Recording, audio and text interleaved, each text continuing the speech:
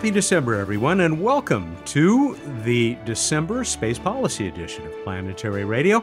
I'm Matt Kaplan, the host of the show, the weekly show, more so. I am lucky enough every month to co-host with Casey this Space Policy Edition. Casey Dreyer is out there. He is the Senior Space Policy Advisor and Chief Advocate for the Planetary Society. Welcome, Casey. Hey, Matt. Always happy to do another one of these. They're starting to pile up. We've done a few. I guess because you have this wonderful interview that goes a bit, that we're going to forego talking about the current politics. You know what? We're not going to forego it. We're going to just forgive. We're just not. I'll just take a break. Let's just take a break, not talk about U.S. politics. We'll talk about U.S. politics and international politics from about 50 years ago, 60 years ago. Yeah, I was going to say, we're going to back it up 5 decades. Yes, to a simpler time.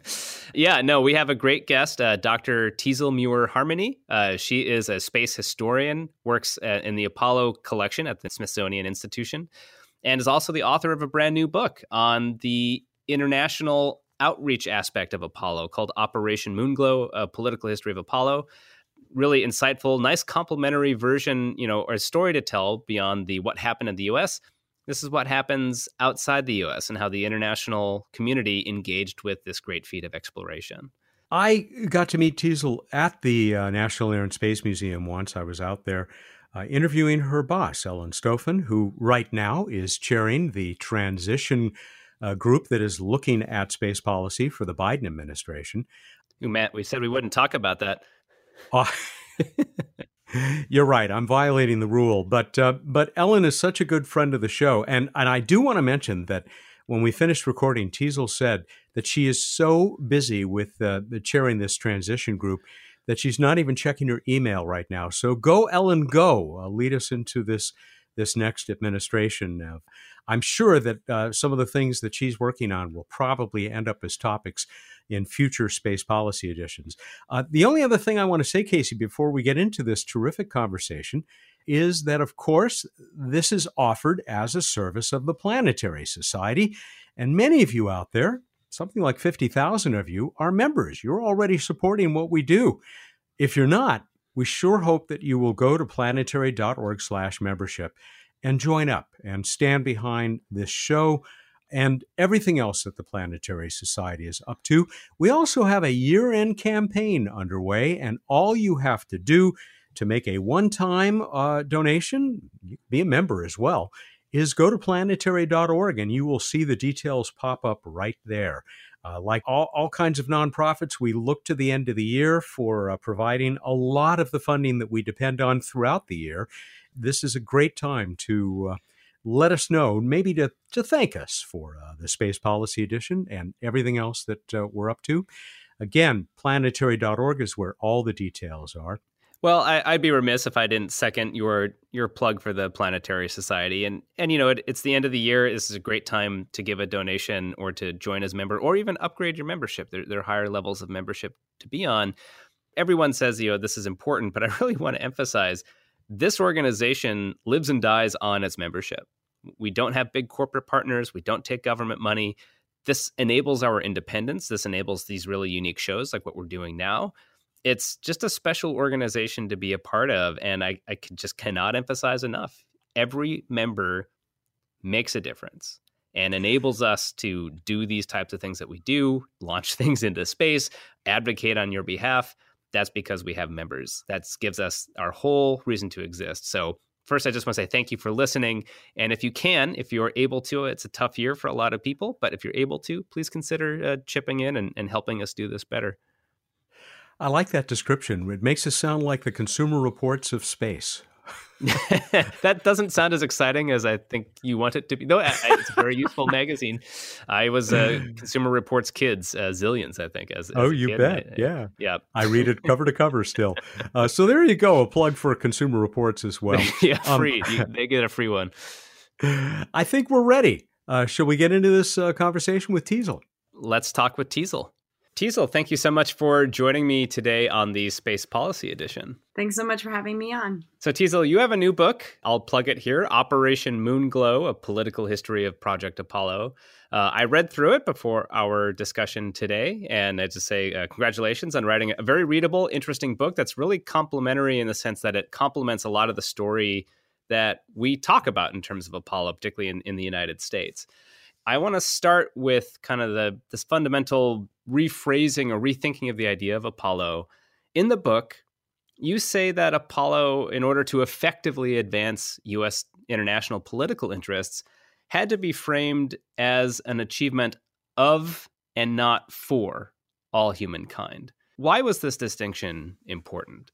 Well, in some of the analysis after the first lunar landing on the impact of Apollo on U.S. foreign relations and U.S. position internationally, it was seen that one of the most important impacts was that people around the world felt like participants in the program. And they really not only felt a sense of unity, but that the achievement was an achievement of all humankind, not just the United States. This was seen as an element in building a global community, that the United States was really becoming an effective global leader because people felt like participants in this American program. And so it's a slight shift from of and for, the differences between for all mankind and of all mankind. But one of the objectives was getting people to really align with the United States, individuals around the world, and then also political leaders, and having Apollo viewed as part of all mankind as opposed to just for suggests that it was, something that was participated in by everyone. And that sense of participation was seen as an important impact politically for the United States. So let's set some context. I said, so why this was an important reframing for the United States on the international stage. Maybe even just jump back slightly to pre-Apollo to, I guess, right around Mercury, but coming into the JFK administration. What did the global stage look like that the United States was operating on? And how did that intersect with what is going to be important here about the international framing of Project Apollo? There are a few really important currents taking place at that time. So there's this larger Cold War context, this competition between the United States and the Soviet Union. And it was, in many ways, an ideological competition between liberal democracy and communism. It was often taking place in the third world, in other nations. And so it was a competition for affecting the political systems of other countries. Now, this was happening at the same time as decolonization and the establishment of new countries. And so as countries were trying to decide which political system to use and which superpower to align with, the Cold War interest became even more potent. And then this was then also combined with this really widespread vision of science and technologies as drivers of progress and national power and prestige. And so demonstrations of science and technology were then also associated with the effectiveness of each respective political position. And then there's the additional element of the existence of nuclear weapons. And so much of the Cold War was taking place on the psychological battlefield. And so that competition was fought through symbolic gestures and then also public diplomacy programming. Right. Yeah. You don't want to have a direct confrontation anymore. The cost of that, in a sense, is far too high.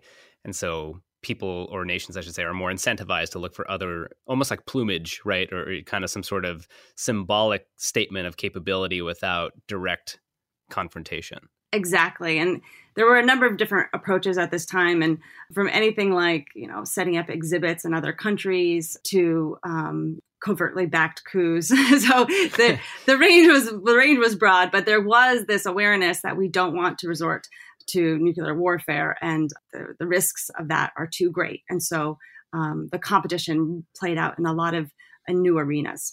Your book is packed with lots of really nice small details that add color to the situations. That's an aspect I really liked and enjoyed about reading your book. Something you said really struck with me, and I think to emphasize one of the points you made was, I think the year that John F. Kennedy was sworn in, off the top of my head, something like 16 new countries came into existence. Is that the right number? Off the top of my head, I think it's 18, but yeah, it was very close. I mean, it's a big number. Yeah. A lot of new countries came into existence through this process of decolonization. a lot of reasons for it, but after World War II, a lot of European nations just didn't have the means, and then you had this revolution of international kind of rights and self-determination. And I always think of this in the sense of why Apollo happened and kind of why it's different now when we talk about current efforts in space and going to the moon, is that our borders are far more fixed. Our political situations around the world seem far more established. But here, that's an incredible amount of churn. So when we talk about these kind of symbolic behaviors or statements and using science and technology between the Soviet Union and the United States, I feel like the key here is that there was an audience for it, right? There was an active audience that they were competing for as these new countries were coming into existence. Exactly. Whenever I talk about the space race, I always emphasize that it wasn't just between the US and the Soviet Union. It wasn't just the two superpowers competing with each other. It was really competing for and in front of a global audience on a global stage. And that's an essential part of the competition. And there wouldn't have been a space race without that larger global audience and without that very unique geopolitical context where there was so much happening, so much evolution, so many new countries trying to decide about which political system to pursue and which superpower to align with. And so it's such an important part of explaining why the space race happened in the first place.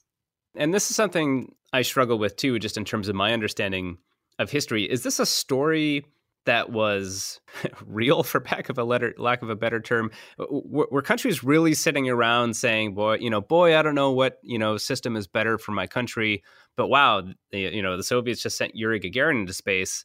Well, I guess I'll become a communist country now.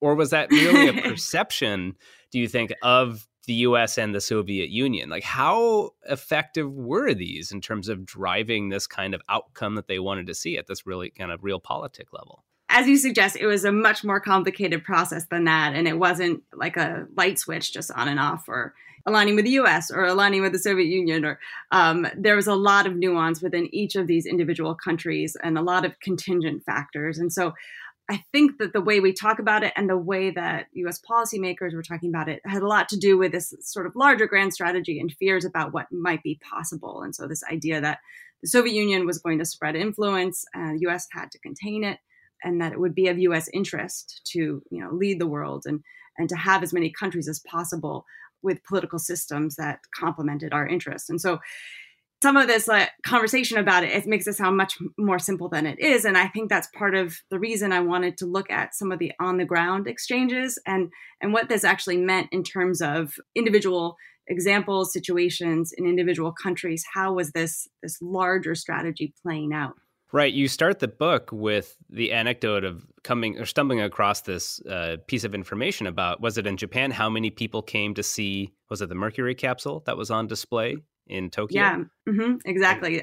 John Glenn's Friendship 7 capsule. This use of space, it wasn't also for nothing. It's not like they weren't just completely making it up. People really did respond to this type of outreach. So maybe just set that stage in Tokyo. So, the U.S. would send some of the hardware around the world. And what kind of response would it get? It was absolutely extraordinary. So this is how the project started. I was in the National Archives looking through some material, and I came across these documents about this exhibit in Tokyo of the Friendship 7 spacecraft. So this was John Glenn's spacecraft. This is the first American orbital flight.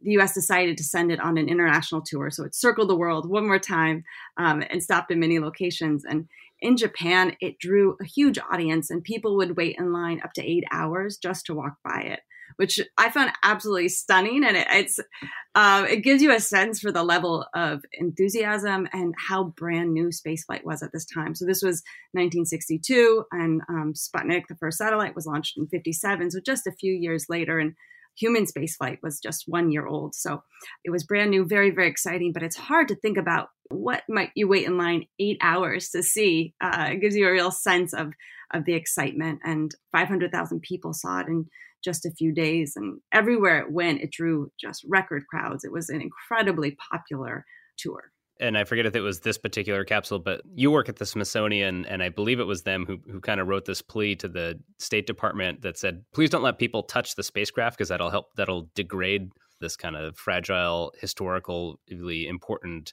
not really a relic at that point, but item. But they said, no, people have to touch this, right? So people were able to just file by, and they would just kind of want this tactile like engagement with something that had been into space, which I found a really interesting aspect of all of this to make it real in a sense. Sending the hardware abroad, I think, was a great way of making it feel more real. And as I was mentioning, spaceflight going from science fiction to science fact within a few years, and seeing the spacecraft in person, and you can see its experience when you look at it. You can see its charged surface, that it experienced atmospheric reentry, and that's an important part of not only recognizing that it was real, it was really happening, but also what spaceflight might be like, and that it was a human was also helpful for relating to the mission. Yeah, the Smithsonian was quite worried at the time what was happening to these artifacts, but people within the State Department and the U.S. Information Agency thought that it was really important for people to connect with these spacecraft and connect with the American space program. And that sense of connection was really something they found important to build. You just mentioned something that I wanted to bring up, the U.S. Information Agency.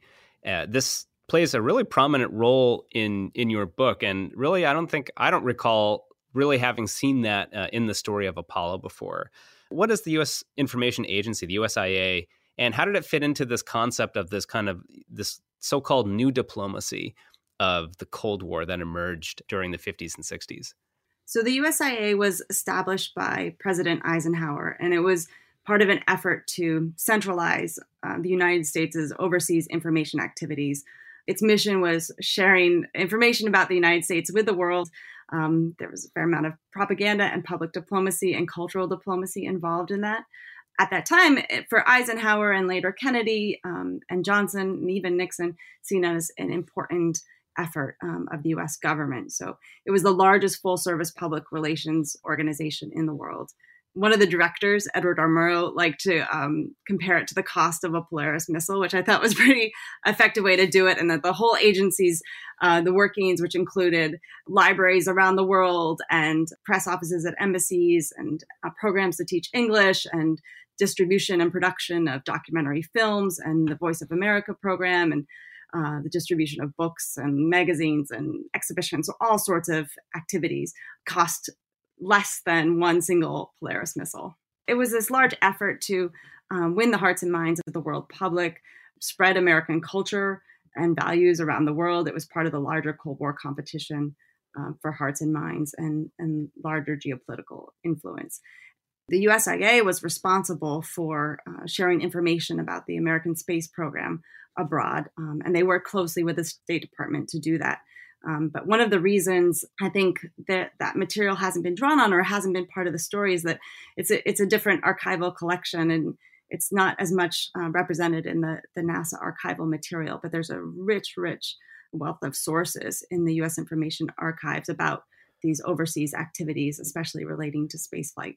I think we'll get into this in a bit, but something that strikes me about the USIA is that it's not just a place that's producing content, it's a distribution system, right? It's in place around the world to provide information to local newspapers, to local press, to provide translations of various things. So it's not just that they're in Washington, D.C. cranking out propaganda films or something like that, but they have a distribution system. And I think that becomes really important later on in the story.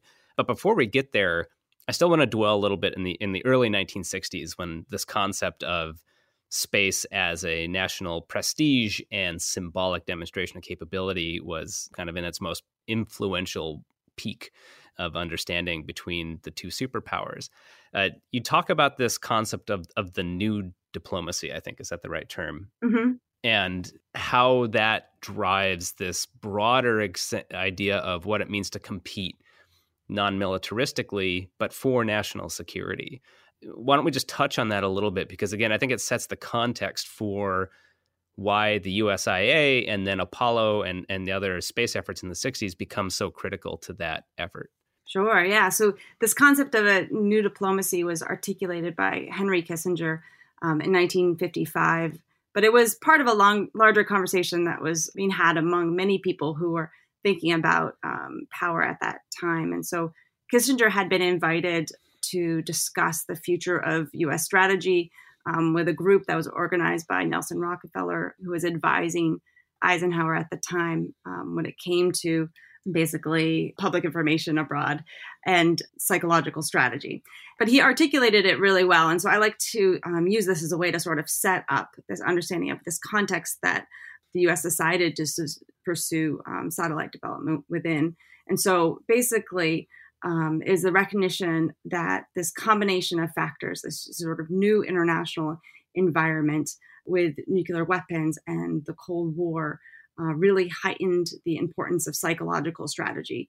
And in particular, things like symbols and rhetoric and ideas and images had a new political potency. And it was also very, very important to engage with international publics, especially because of mass media and how that revolutionized the influence of the public on international politics.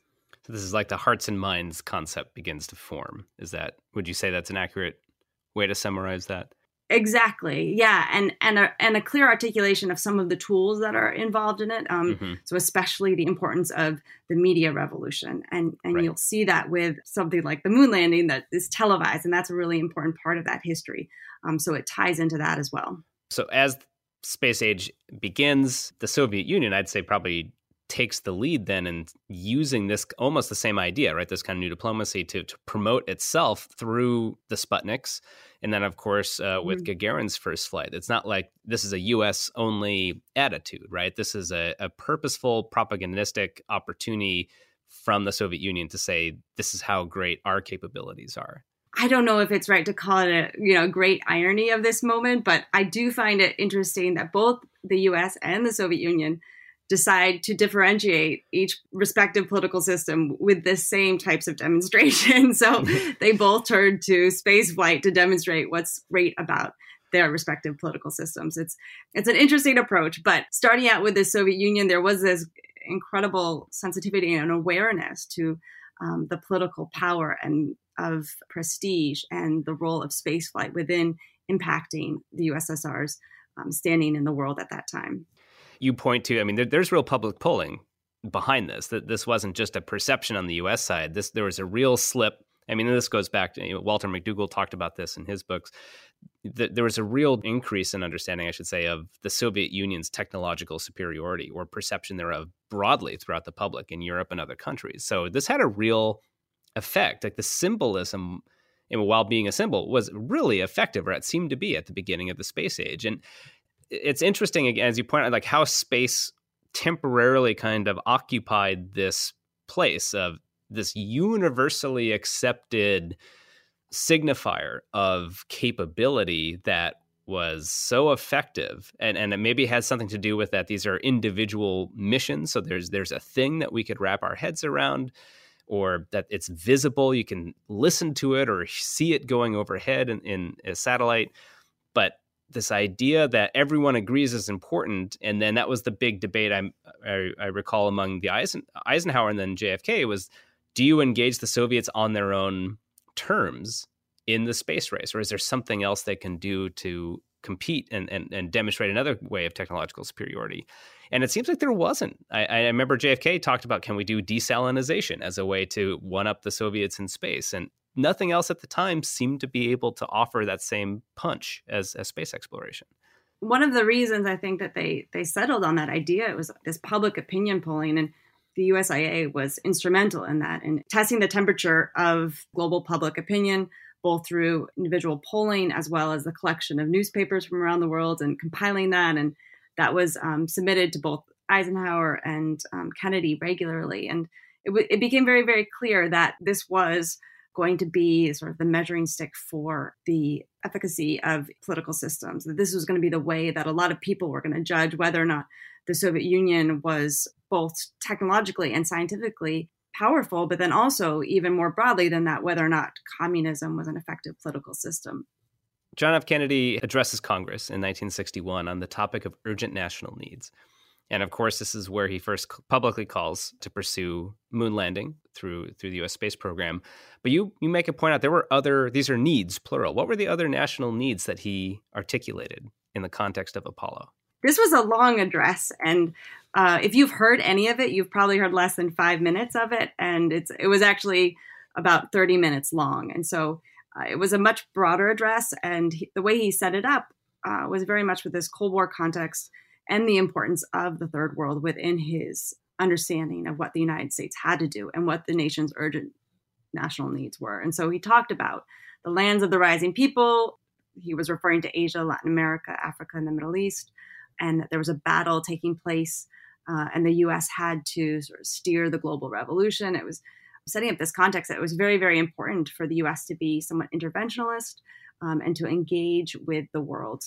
And then he also talked about the importance of things like these information programs, public diplomacy, some national security, some domestic as well as international programs, helping support the economies of other countries as a bulwark against communism. And so he runs through this whole list of initiatives that the U.S. had to undertake in order to not only secure the country, but then also to secure the position of the United States internationally. And then at the very end, then he introduces Apollo. And when you look at Apollo in that context, it really makes it clear that it was part of Kennedy's larger grand strategy at that time, and that it wasn't something that was pursued in isolation or just because of interest, but it was part of this larger strategy that Kennedy was pursuing that he thought was essential for the U.S.'s position within the world at that moment. I think this is one of those critical takeaways from your book, and I think just about Apollo in general, is that from the beginning, Apollo was seen as a tool of this international competition for global influence or against communism, however exactly you want to frame it. I mean, you have a nice quote in your book saying that human spaceflight wasn't done for the innate human thirst of exploration or an economic incentive. It was politics, or precisely, he said, the particular geopolitical moment where global superpowers competed for global leadership through demonstrations of technological superiority. I think we just can't emphasize that enough, maybe, that we can't get away from that as being the inciting role of what became a very inspirational human exploration endeavor, but it was done for these very practical and at the time very immediate purposes. When in that context of national needs, Apollo was kind of the capper to these other areas of interest. The book that you're addressing this as a fundamental issue. Do you feel like that part of the story has been forgotten, particularly in the United States? That ironically, even though it was kind of pitched as this international success of like we all did something that has actually been now seen as more of a triumph by the United States? I think so often when I speak to people, there's sometimes surprise that the United States sent humans to the moon for reasons beyond science. I think there's a lot of expectation that it was primarily about scientific exploration, and there's a lot of emphasis on how we got to the moon, I would say, as opposed to why. Although some of the fundamentals of the politics have been established, there's some great work on that. John Logston's work is really fantastic in that, and Walter McDougall as well. Other people have touched on this too. There's been less done on looking at how it played out on the ground and evaluating Apollo throughout the decade in terms of foreign relations and its role within foreign relations. And so not only is it important, I think, to recognize and to remember what inspired Kennedy, or what the initial rationale for lunar exploration was in 1961, but to then also understand how it impacted foreign relations and how that played out, and the evolution of its role throughout the 1960s. Do you think people tend to downplay that now? Because, I mean, the world is just so much different now. When we look back, it's almost hard to place yourself in that situation. But do you think maybe there's this idea that almost sullies what should be seen as some grand, pure, scientifically motivated piece of exploration? Why do you think this gets downplayed? Sometimes I do hear this concern, like, oh, it's just empty, just a symbolic gesture, and it would take away from some of the meaning of Apollo. But I would really counter that, because I think there's a lot to be said for a program that is focused on peaceful exploration, that's about demonstrating values of a country in a peaceful way, and also the prioritization of the international community, the U.S.'s relationship with the world, and that a lot of what motivated this program was improving the United States' relationship with the world. And I think there's great value in that as well. And so just because Apollo was in many ways a political program, and it had the other elements to it as well, and that's important. But I don't think the politics or even this connection to symbolism diminish in any ways the significance, the meaning, the importance of that program, either at that moment or even how we remember it today. Yeah, I mean, I think it's important to have that part of the story, because if we don't understand where it came from, people may just be constantly disappointed that we don't have Apollo again, right? And people always kind of want very badly to see, why don't we just do it again? And it's like the fundamental conditions are just so different. We have to understand, why did it happen in the first place? And governments of any nation generally don't open their pocketbook to that extent just for feel-good stuff, right? It has to be meeting some very intense and urgent national need, as JFK would say. I'd like to move forward now that we've kind of established that, Apollo is happening in this context of this new diplomacy, this outreach to the world, this competition, in a sense, for these new nations that are forming. Throughout the 1960s and going back to kind of what the USIA is doing around the world, there is then a concerted and very intensive effort to share this successes in space with people around the world. You highlight in your book kind of a couple of examples of this, starting with, we already talked about, the fourth orbit of John Glenn's Mercury capsule. But then they start sending astronauts around the world, and Gemini, with the Gemini astronauts, and then obviously the astronauts from Apollo and so forth. What was driving these efforts, and what were they trying to get out of them? Why did they pursue these where they did? But also, how do they contrast to what the Soviet Union was doing at the same time, who also was launching cosmonauts into space and doing, successive space firsts throughout particularly the early 1960s? Initially, there was some wariness about sending American astronauts abroad, and there was concern that it would be seen as just an empty propaganda gesture. So it wasn't until the mid-1960s that they changed that policy and decided to send the astronauts around the world. And they were seen as sort of great embodiments of Americans as ideal ambassadors for the United States at that time. They were encouraged to be scientific representatives. So there was a lot of concern that they would be seen as far too political, or that they would just be traveling for propaganda. And so the emphasis was placed on sharing scientific information and having less scripted speeches and things like that. And there was a lot of hope that the astronauts would be able to connect with audiences, which they tended to be quite successful at. They did a great job of also finding ways to connect local cultures, local history to space exploration, to their missions, and to the larger American effort in space, which did a lot to increase the sense of participation of people around the world in the American space program. Got to take a quick break. Casey and his guest, Teasel Muir-Harmony, will be back in moments. Hi, this is Jennifer Vaughn, the Planetary Society's Chief Operating Officer. 2020 has been a year like no other. It challenged us, changed us, and helped us grow.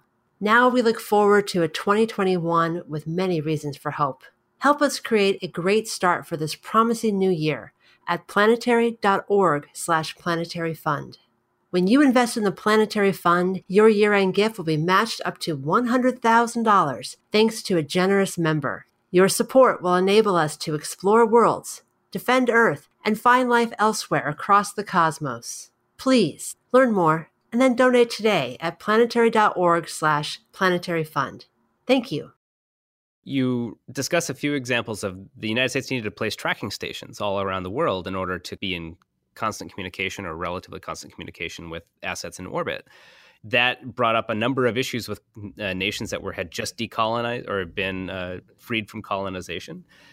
That was an interesting aspect where you said that the U.S. was able to kind of use this more peaceful aspect of the space program to establish a physical presence in a lot of these new nations under the guise of, again, this kind of peaceful scientific exploration.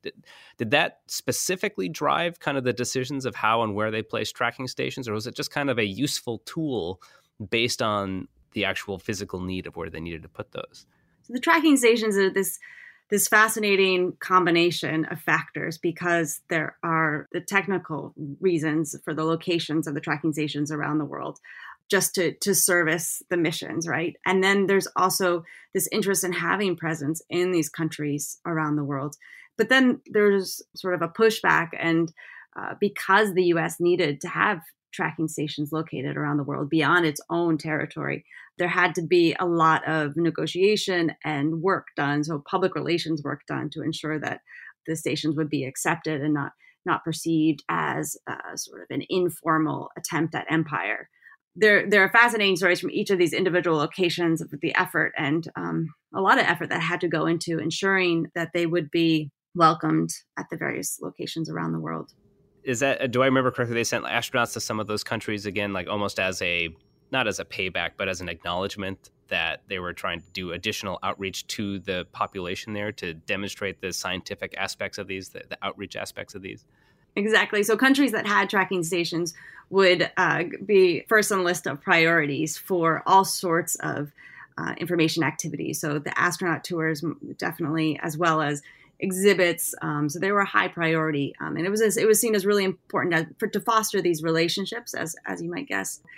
Places in like Africa, for instance, Nigeria or Madagascar, those were top priority for all sorts of information activities related to spaceflight because they hosted American tracking stations in their countries. So what was the Soviet Union doing as their own version of this at the same time? We know that they were sending Yuri Gagarin did a tour around the world. So what was the contrast between their approach to international outreach with their space program versus what the U.S. was doing? So there was a concerted effort by the U.S. government to differentiate the presentation of the space program internationally with what the Soviet Union was doing. And so especially early on, there was quite a difference. The Soviet Union was not sending their spacecraft around the world. They were not sharing details about the hardware and instead focused on sending astronauts on tours. But they had a similar type of communications information infrastructure and efforts with radio programming and placing of newspaper articles and things like that. So it was a similar type of effort in those regards. But the emphasis was much more on focusing on humans like Gagarin as opposed to spacecraft. And part of that comes from this concern about sharing engineering information of the Soviet spacecraft with the world, especially because the early designs of the spacecraft, the astronaut had to eject and the craft itself crashed into the ground. And so there was some concern that might not count as a successful spaceflight. That information was concealed for quite some time, and in turn, information about the design of the spacecraft. And so the U.S. Leaned much more into sharing technical information with the world.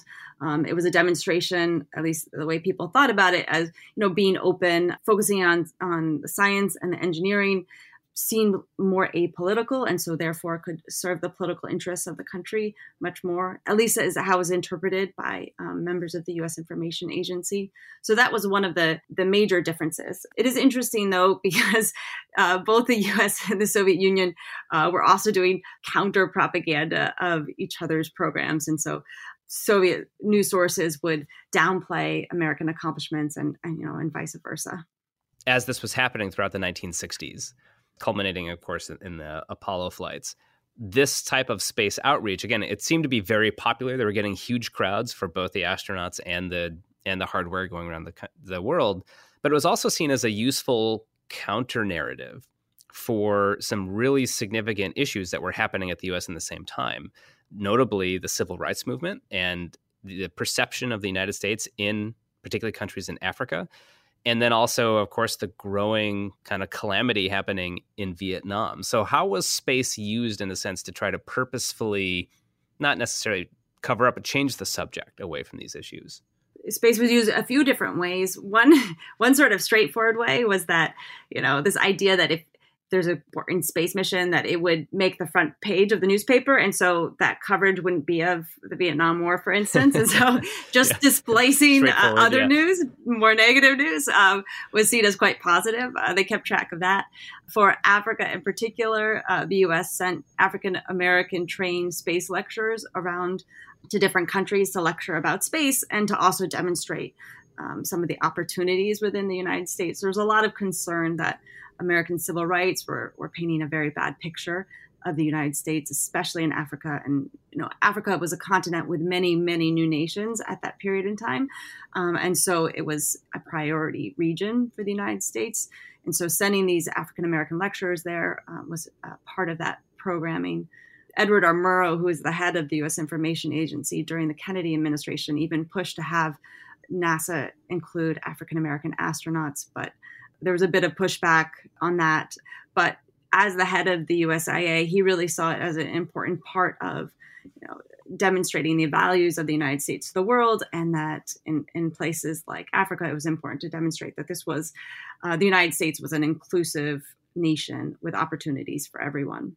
Yeah, I found that unintentionally very revealing on their part, that they would say, oh, we need to send these scientific ambassadors out to these African nations, while at the same time having zero diversity in the astronaut corps, right? And generally, I mean, there were some at NASA, as we've begun to learn, I think, in the last few years, more of those stories. But I mean, in terms of the astronaut corps, it's like, was that even, I don't know, level of awareness to them? Like in terms of what Edward Amaro was talking about, I know there's significant pushback within NASA itself, but it just seems like the fundamental irony of this is that there were serious problems that they didn't even try to deal with.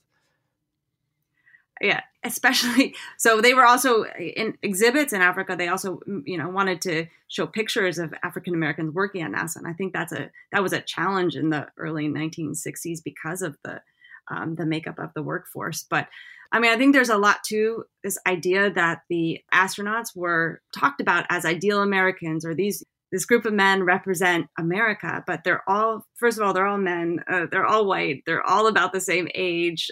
There are so many characteristics about them that were very, very similar, so much so that with the Mercury astronauts, they actually have them take their pictures in alphabetical order, lined up, because there was concern that it would be hard to tell them apart. Newspapers would label their names incorrectly, so they made sure to take pictures of them in alphabetical order.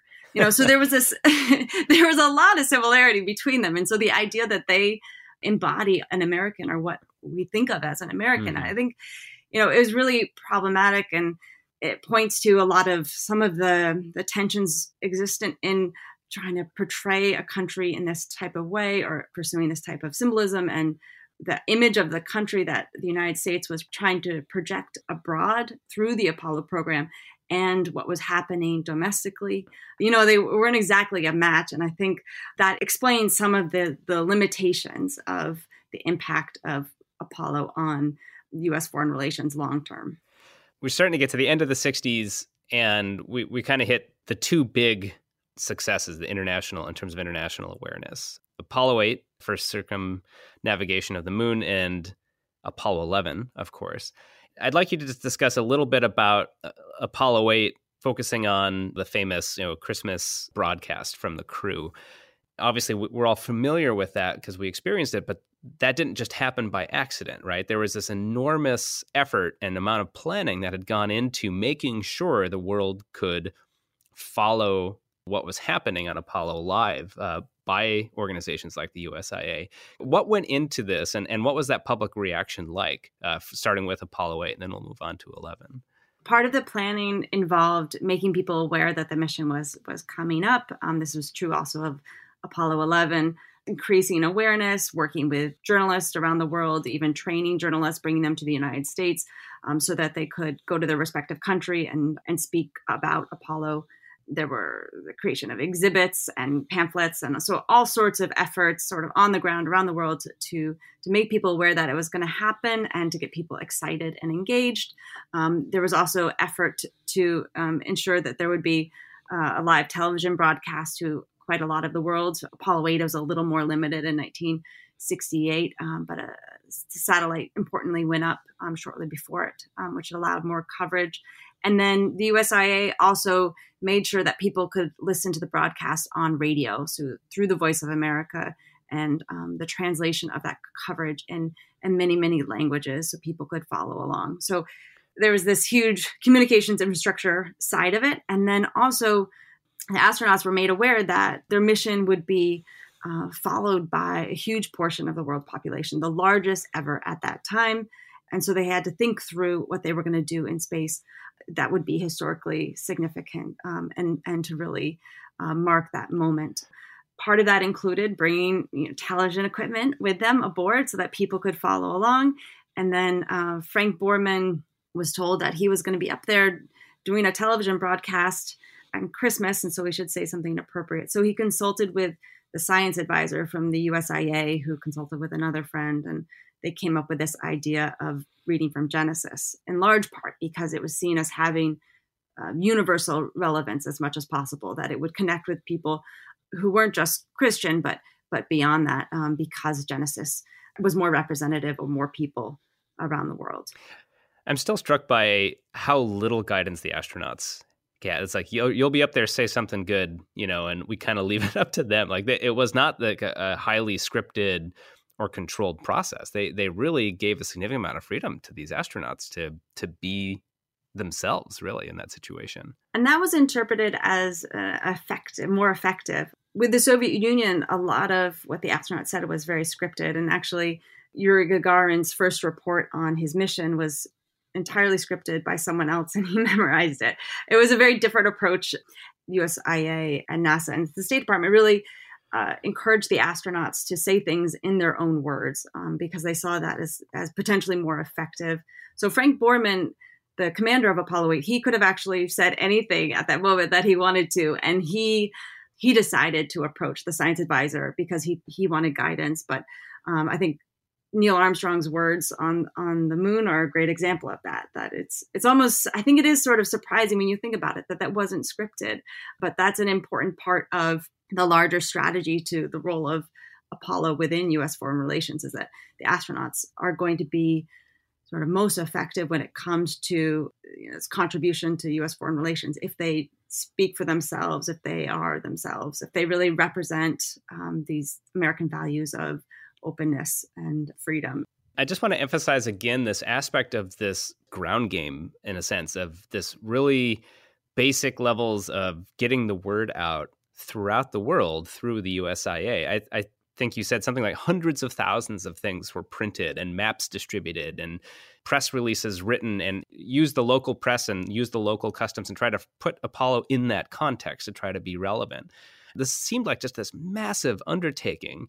Something, again, that really struck me from your book was that going back to this first question that I asked in terms of this interview, which was this framing of the Apollo program and landing on the moon ultimately with Apollo 11 as being an everybody success, as a success of humankind versus a success of the United States, that was very intentional. Can you talk a little bit, where did this come from, this idea of intentionality, of downplaying the nationalistic aspect of this to the broader world? And I almost can't imagine that happening today, with this idea of like people should thump their chest about doing kind of a nationalistic thing. Why did that come out, and how did that end up setting, in a sense, the successful framing of this? Because that was the framing ultimately embraced by everybody.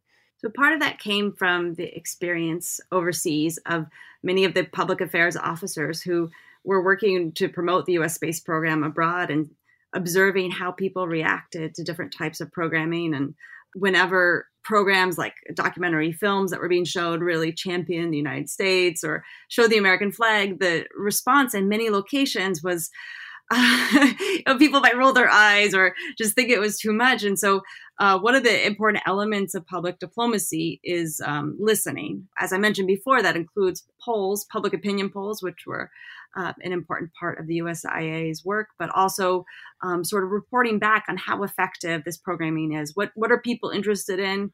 Is this tone off? What is going to resonate with people? And so the approach, the tone, the framing was refined over time. And a lot of it had to do with observing what was effective and what was not effective internationally. And public affairs officers really realized that whenever the space program was put in this context of American exceptionalism, American accomplishment, it didn't resonate as well. And they made it very clear that everyone knows that the Apollo program is an American program. We don't need to emphasize that part. And when we downplay it, and when we're more inclusive with our language and our images, and when we talk about the meaning and the significance, and using phrases like "for all mankind" at that time, were a way to demonstrate that inclusivity, and that was much more effective. I mean, people were much more receptive to that message, and so the presentation of Apollo in this programming evolved over time because of that listening and that observing by public affairs officers. Ironically, then more effective as U.S. propaganda, essentially. And that maybe propaganda is too strong of a word, but just it more effectively did the job of what that international new diplomacy wanted it to do by being less obviously kind of jingoistic. It became then more receptive received, I guess, more effectively received. So it's an interesting lesson in terms of the maturity of that effort at the time of how they were putting this together. And then, of course, again, the immense amount of work to just get the word out. And I like that there's a little story in there about how they had to move, I think, an old communications satellite into position because a new one failed so they could get this live coverage around the world. So there's this whole infrastructure that was set up to enable the live following of ultimately Apollo 11. After Apollo, I think we get to the kind of the title of your book, Operation Moonglow, comes from, at the time, President Richard Nixon leaving on this global diplomacy tour, literally right after splashdown of Apollo 11, right after the astronauts got back safe. This must be, obviously it's important you consider it like this kind of key aspect of the book if you name the book after this tour. So what was Nixon's tour, Moonglow? What was it trying to do, and how did Apollo enable that to occur versus just a normal diplomatic tour by a U.S. president? Nixon's tour is so appropriately named, and the expectation was that the enthusiasm for the moon landing and the wonderful sort of glow that it lent the United States at that time would be effective for him to advance some of his new foreign policy initiatives. When Nixon entered office, he was really concerned about the U.S.'s role in the Vietnam War and then also its relationship to China. And these are two areas that he really wanted to affect and change. And so he saw lunar exploration as a great opportunity to help him advance these interests. So he named this diplomatic tour that he went on after the moon landing, Operation Moonglow. But I think it applies well more generally to how spaceflight, how the Apollo program, sort of the reflected glory of that, how it boosted other areas of U.S. interest, how it contributed to U.S. foreign relations and sort of added a glow to the country, I guess you could say. How long did that glow last? So, you had goodwill in general, like everyone, and then there was a follow-up tour by the astronauts themselves, the Giant Step tour, I guess it would be, that they went all around the world in this rapid succession. Did it fade, or is there a quantifiable metric by which the U.S. felt like it benefited from this? So beyond just feeling good, was it just temporary, or did something really happen from the international beneficiary of this Moonglow? So one of the problematic things about public diplomacy is it's really hard to evaluate impact. That's been just one of the issues all along. I'll preface this statement with that. And also that people who worked at the USIA were well aware that the moon landing would the impact of it would fade with time, that it wasn't going to entirely change everyone in the world's perception of the United States. It wasn't going to win the Cold War. There were, I think, very, very sober expectations for the potential impact of the moon landing. But there was a lot of excitement about how much impact it did have. The USIA put in a lot of effort in the weeks following the moon landing to ensure that the effect would last as long as possible. And part of the effect that they saw to be the most potent or most important was the sense of vicarious participation in the moon landing, that the sense that it was of all mankind and not for all mankind. I will say that when I travel, when I get to meet with people around the world, there is quite a bit of enthusiasm still for the moon landing. A lot of people who are over the age of, say, 55 or so have a story to tell. And I've heard just some incredible stories in other countries of people's experience with the first lunar landing. And still a lot of excitement and goodwill because of that. Now, Apollo was competing with other things, and there was a lot of criticism at the time of the Vietnam War in particular, U.S. race relations, all sorts of other things. So I don't think that it completely dominated everyone's view of the United States or of liberal democracy in relationship to communism. But it did offer something that most people saw as quite positive. And so in that way, it was an important contributor long-term to the U.S. image around the world.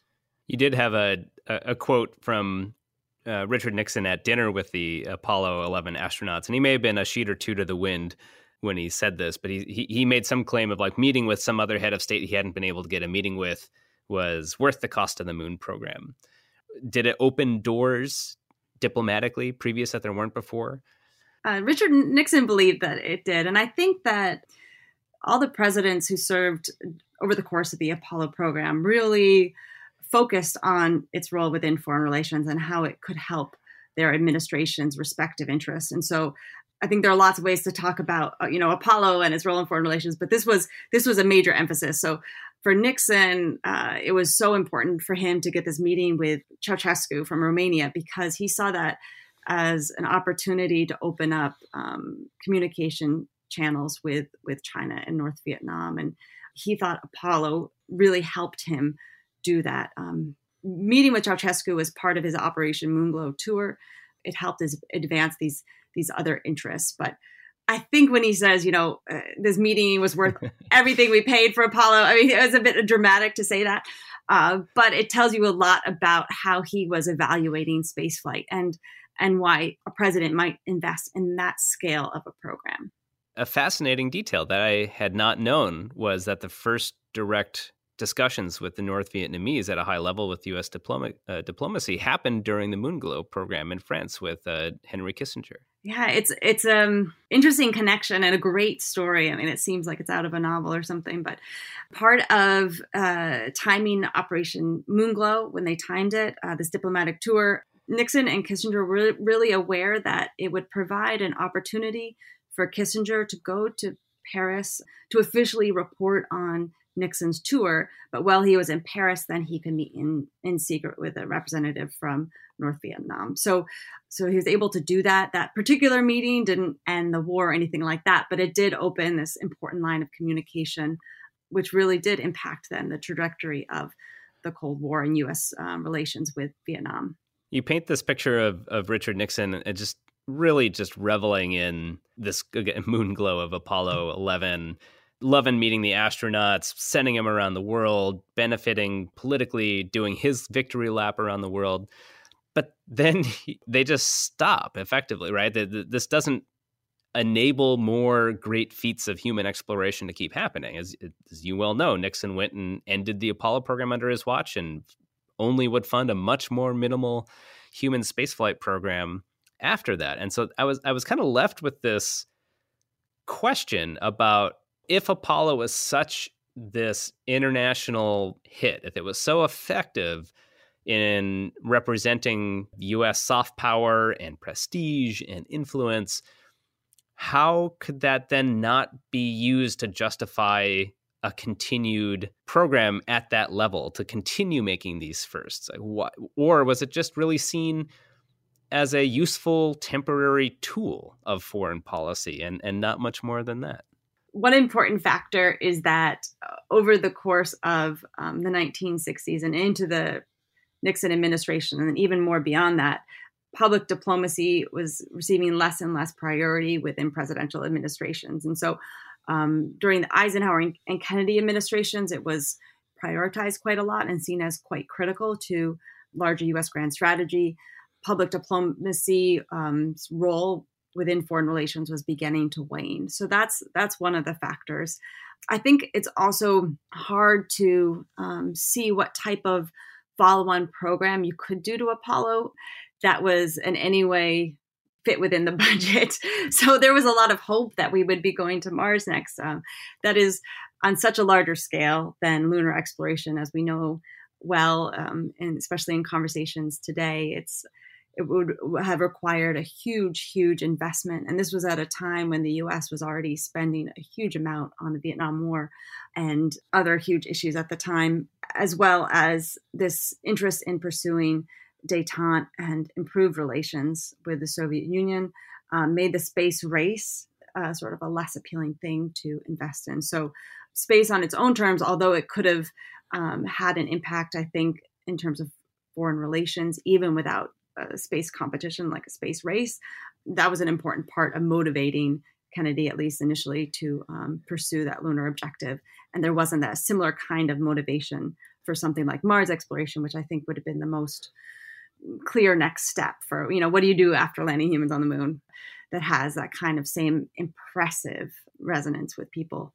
I think would have had to be something like Mars. Right. I mean, what happened when they followed up landing humans on the moon with landing humans on the moon again? Like, what was the, was there a similar Operation Moonglow or a Giant Step tour of Apollo 12 or 14 or 15, 16 or 17? Was there diminishing returns from follow-on missions in terms of foreign outreach? International interest in the Apollo program was more sustained than it was domestically. And there was more enthusiasm for 12 and 13, 14 internationally than there was in the United States. And there were more diplomatic tours. So after Apollo 12, it was the Bullseye tour because this was the mission with the pinpoint landing. And after 13, there was a tour. So there was still quite a bit of interest, but doing something for the first time that really attracted a different degree of attention. And the first moon landing was a changed human experience. Humans for the first time landed on another celestial body, and half the world stopped what they were doing to follow that flight. Those are unique events. Or a unique event. And the next time you do it, it's obviously not going to have the same kind of resonance, even if there are variations from mission to mission. And so there was interest. The interest was more sustained, but it still didn't have sort of that level of impact of the first moon landing. I wonder, too, one of the reasons why maybe from a U.S. foreign outreach or international outreach perspective is that with Apollo 13, it was reminded that this is kind of a double-edged sword too. Like failure may also have a significant negative consequence in terms of U.S. capability. Did that have an effect? Obviously, Apollo 13 came back successful, and that turned out to be a great, in a sense, PR opportunity for NASA and the United States. But should failure have actually occurred, and Apollo was just extraordinarily risky, do you think that would have undermined their goals in terms of what they were trying to achieve? I think failure could have potentially undermined the goals. But if you look at the case of the Apollo 1 fire, which was a horrible tragedy and 3 people perished, the decision was to be open about that and to share that information with the world. And that was interpreted as something positive overall. So there was a lot of sympathy around the world for that tragedy. People expressed respect for the United States to decide to, share that information, not hide flaws or not hide mistakes, but instead work to fix them. If that's any indication, the failures would have been well received as long as the country was open about them and worked on fixing them. So it probably was even less of a potential blow to prestige than one might think. Early on, there was a lot of concern about that, but I think it was handled quite well with Apollo 1, and I imagine it would have been handled in a similar way if a future mission had failed. Nothing could quite compare with landing on the moon for the first time. But has there been anything, maybe not even in space, has there been anything in the global sphere that has compared to Operation Moonglow or the Giant Step in terms of that universal appeal that any country, not just the United States, has been able to use as its own benefit to improve relations with its international partners? I can't imagine going to the International Space Station would generate the same kind of interest, even though, since ironically, there's actual international collaboration, right? We had all this international feel-good and this idea that it was all pitched as this, we did this with Apollo, even though had no international collaboration, and actual international efforts to explore space seem to receive far less attention for doing so. Has there been anything comparable to this? And then why do you think that we haven't been able to, or people haven't responded to subsequent efforts in space in the same way, even as the doors have been opened to some degree? I can't think of anything comparable. It was an unbelievable moment in history when you have half the world's population, every continent, people stopping what they were doing, the middle of the night, it didn't matter. They were tuned in on their televisions or listening to the radio to follow that mission. And that experience, it's hard to know how anything could inspire that many people to focus on it, to pay attention, and also to prioritize experiencing it together. That was a big part of the first lunar landing, is everyone recognizing that this is something we're doing as the world together. We're watching a human on the moon. I don't think there is anything that has followed that could be similar to that. But it seems strange that the ISS would seem to receive so much less attention from a global audience, despite having so much more global engagement with it, that there are many more avenues for international participation. There's actual astronauts from Europe and Japan and other parts of the world that fly on the ISS that you didn't get with Apollo. So has there been any kind of similar global appreciation of, even though it's not as big of a kind of moment of landing on the moon, but the actual contribution is there? Has that ever seen any sort of resonance? Well, I think you bring up a great point, and it really points to the important role that the U.S. Information Agency played in Apollo. So having this huge communications infrastructure that was promoting spaceflight around the world at the time, sharing these stories, ensuring that they were appearing in newspapers and producing films. And the USIA was even in places where there weren't movie theaters. They would have these vans, these trucks with screens, and they would project space films for people outside. I mean, the level of effort that went into promoting the American space program in the 1960s around the world was a huge contributor to this global audience that watched the first lunar landing, and is an important part of that story. And so we don't have that same level of investment in communicating stories about the American space program or the International Space Station and a lot of the important work that's going on there. And although there is some infrastructure that does that, there is public relations, there is coverage of those stories, it's just not on the same scale that it was in the 1960s. And part of that is it's not just a story about spaceflight, it's also a story about U.S. investment in soft power and public diplomacy. Dr. Teasel Muir-Harmony is a historian of science and technology, a curator of the Apollo spacecraft collection at the Smithsonian Institution, and the author of the book we just talked about today, Operation Moonglow, A Political History of Project Apollo.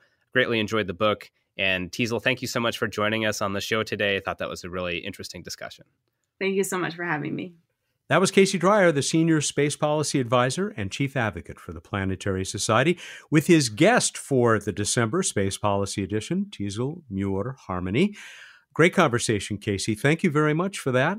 Oh, of course. And thank you to Teasel for being here. Always fun to dive into the history of space. And Apollo, it just reminds you just how rich and deep that story is, and how much is, I think, really yet to be told, not just in the US, but globally. I enjoyed that and hope everyone else enjoyed listening to it. Yeah, and I suspect that there'll be a few people, and I'm among them, who are now intrigued and will want to take a look through the book, because that conversation was so not just deep, but broad about all these implications of Apollo, some of which are, I'm sure, still with us today. Anyway, great conversation. Casey, we'll be talking again in the new year, in 2021. Let's hope it's a little better of a year for everybody than 2020 was. But lots of exciting things to look forward to, right? Not, obviously we'll have a new administration, new space policy, but James Webb Space Telescope will launch. Should I knock on wood? Should I cross my fingers? I think so. It's scheduled to launch. The Lucy mission is scheduled to launch. I believe the DART mission to impact an asteroid is scheduled to launch. There's a ton of missions happening next year. Boeing Starliner should launch humans for the first time if everything goes to plan. Might see a launch of Starship from SpaceX. Oh my gosh, it's going to be a great, exciting year for space, and so many things in terms of politics and policy to discuss. We will dive into that, I guarantee you. You left out the Red Planet. 3 new arrivals in February. Oh, yeah, that. the three missions, the flotilla of Mars spacecraft, one of which my wife works on. I should remember that one in particular. That's coming up in February and throughout the spring. That's going to be incredible. The first of the extended Mars Sample Return Universe missions begins its work next February. Join us, therefore, on the first Friday in January and the first Fridays throughout the year. And join us at the Planetary Society. Once again, that pitch at planetary.org/membership, and our year-end campaign underway for those who want to go the extra mile. We hope that you have enjoyed this program and will continue to enjoy it just as we have. Happy holidays, whatever your holidays may be, to all of you. And the very happiest of New Year's, as Casey said, we sure hope it'll be a better one than 2020. Casey, thanks. We'll be talking to you soon. As always, Matt, happy to be here. Take care, all. Best of success, and Ad Astra.